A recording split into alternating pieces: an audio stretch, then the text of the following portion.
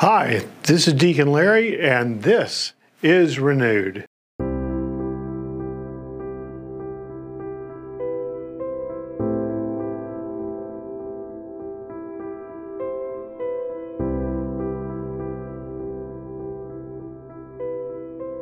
Welcome again to Renewed.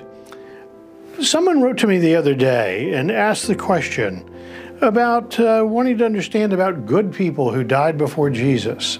Even though we're in the Easter season, this is a chance for us to look back to Holy Saturday, a question that often plagues people when we read the Creed. In the Apostles' Creed, the shorter form of the Creed that's often used at Mass, we use this words that Jesus descended into hell. And so the person was confused. How is it that Jesus goes to hell to save good people? It seems confusing.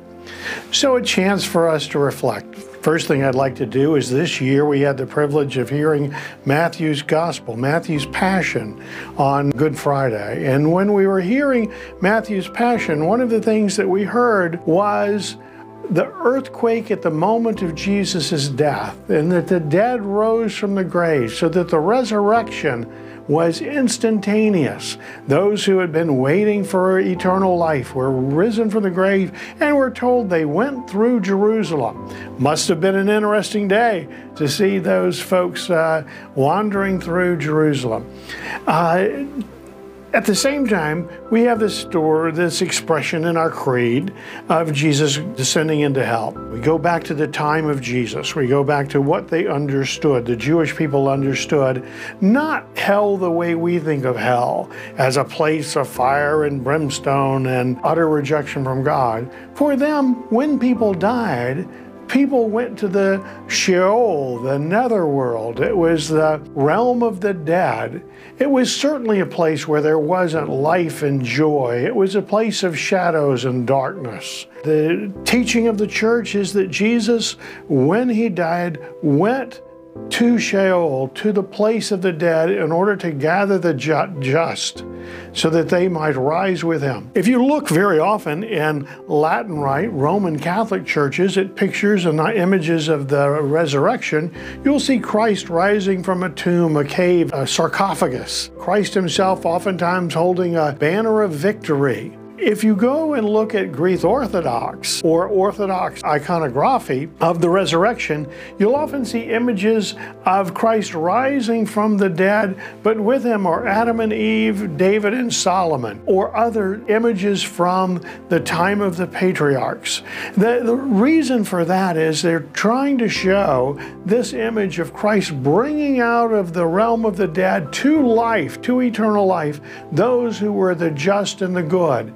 Not the unblemished, because certainly we know Adam and Eve sin, David sin, Solomon sin. So it wasn't those who were perfect, it were those who were like you and I, who struggled to live in the image of God throughout their life, who struggled to live their covenant with God, that Jesus is bringing them into eternal life. So sisters and brothers, we hear in Paul's letter to the Philippians that Jesus didn't deem equality with God something to be grasped at, but lowered himself, taking on the form of a human person.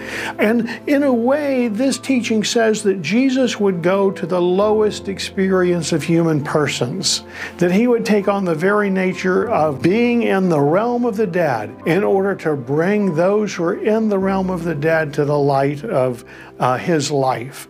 So sisters and brothers, just a reminder as we are well past Holy Saturday today, but as we pray the Apostles' Creed and we hear that he went to hell, we don't mean the hell of the damned as we might say today. Rather, we mean that Christ went to gather up those who were just, those who had struggled to live well their covenant, but who were in the realm of the dead awaiting the opening of the gates of heaven, which only he could open. Sisters and brothers, reflecting on that, there's a call for us to live our lives as justly and as well as we can, knowing that we'll fall, but relying on the grace of Christ. For indeed, it is through his grace that we will be renewed.